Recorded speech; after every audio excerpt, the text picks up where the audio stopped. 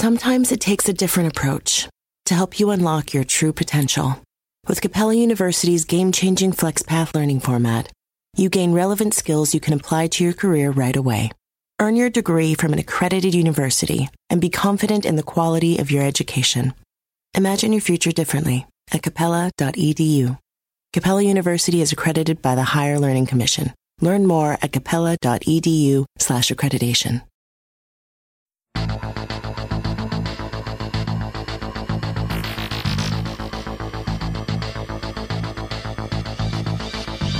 Hi, I'm Sabrina Stierwalt, and I'm Everyday Einstein, bringing you quick and dirty tips to help you make sense of science. In the recent past, the World Health Organization linked asbestos to 107,000 lost lives worldwide in a single year. And the use of asbestos is currently banned in 55 countries, including most of Europe. Despite the fact that an estimated 10 to 15% of those deaths occurred in the United States, asbestos is not banned in the United States or in Canada. Here in the U.S., asbestos is still imported and found in consumer products like clothing, vinyl floor tiles, roof coatings, cement shingles, and automobile brake pads and clutches. Many older homes further still contain asbestos in heating ducts, fireplaces, interior paint, and electrical wiring. Although some specific restrictions on the use of asbestos are in place in the U.S., the Environmental Protection Agency, the EPA, has a full list of asbestos-containing products that it is still legal to manufacture, import, and sell here. This year, the EPA is set to review restrictions on 10 high-priority chemicals as part of the Toxic Substance Control Act, including asbestos. So how dangerous is asbestos? And is the U.S. likely to change its stance on the minerals? First, let's look at what asbestos is. Asbestos is actually a commercial name by which we have come to know a variety of 6 fibrous minerals that occur in nature. The use of asbestos in building and manufacturing ramped up throughout the Industrial Revolution because the minerals are resistant to chemical and heat degradation. In addition, they are fire-resistant, electrically resistant, and great insulators. They also have a high tensile strength, or in other words, are flexible, and they are very affordable. Asbestos was used, for example, to insulate electrical fixtures and as general building insulation, and its small fibers made it easily mixed in with cement or woven into fabrics. Unfortunately, the flaws of asbestos soon began to reveal themselves, suggesting it was not the miracle substance it was originally considered to be. As early as 1918, a report from the U.S. Bureau of Labor Statistics noted an abnormally high risk of early death for asbestos workers. Along with its flexibility and resistivity, asbestos is also friable when handled, or easily crumbled into microscopic-sized particles. According to the Center for Disease Control, inhalation of those particles, even with exposure periods of only a few days, has led to life-threatening asbestosis, fibrosis of the lungs, lung cancer, and mesothelioma, a rare and aggressive form of cancer that forms on the lungs or abdomen.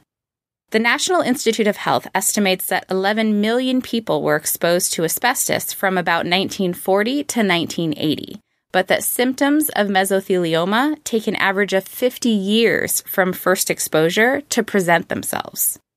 The history of asbestos-related scientific research is controversial, and strong language in scientific journals, at least for scientists, warns against not taking the risks of asbestos seriously.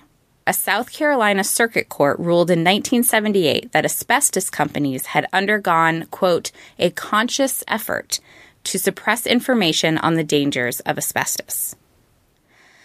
Despite repeated attempts to minimize the harm of asbestos, whether it be through claims that some types of asbestos were harmless or that minimal exposure was okay, there has been no conclusive evidence to suggest that asbestos is safe or even worth the risk. Instead, there has been study after study linking asbestos exposure to long-term health risks. The U.S. Department of Health and Human Services has classified asbestos as a carcinogen, a substance capable of causing cancer.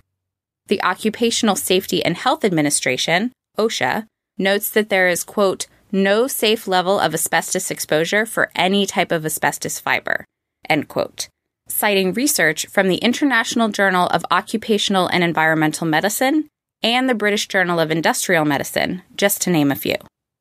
The EPA is slated to review the restrictions on asbestos use in the U.S. and potentially consider a federal ban. However, the current president of the United States claims asbestos to be, quote, 100% safe in his book, The Art of the Comeback, and goes so far as to call the movement against asbestos a conspiracy, quote, led by the mob. Scott Pruitt, the new administrator of the U.S. EPA, has also refused to answer questions on asbestos regulations in Senate hearings, so asbestos activist groups, family members of asbestos victims, and health workers alike have shown concern about what the future holds for asbestos regulation. For tips on how to protect yourself and your family from asbestos, including how to hire a professional to diagnose potential asbestos-laden materials in your home, see the EPA's website. Until next time, this is Sabrina Stierwalt with Everyday Einstein's quick and dirty tips for helping you make sense of science.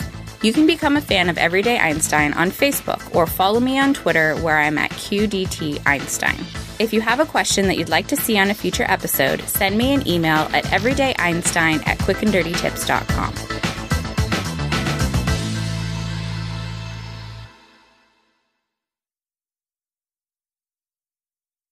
Sometimes it takes a different approach to help you unlock your true potential. With Capella University's game-changing FlexPath learning format, you gain relevant skills you can apply to your career right away. Earn your degree from an accredited university and be confident in the quality of your education. Imagine your future differently at capella.edu. Capella University is accredited by the Higher Learning Commission. Learn more at capella.edu/accreditation.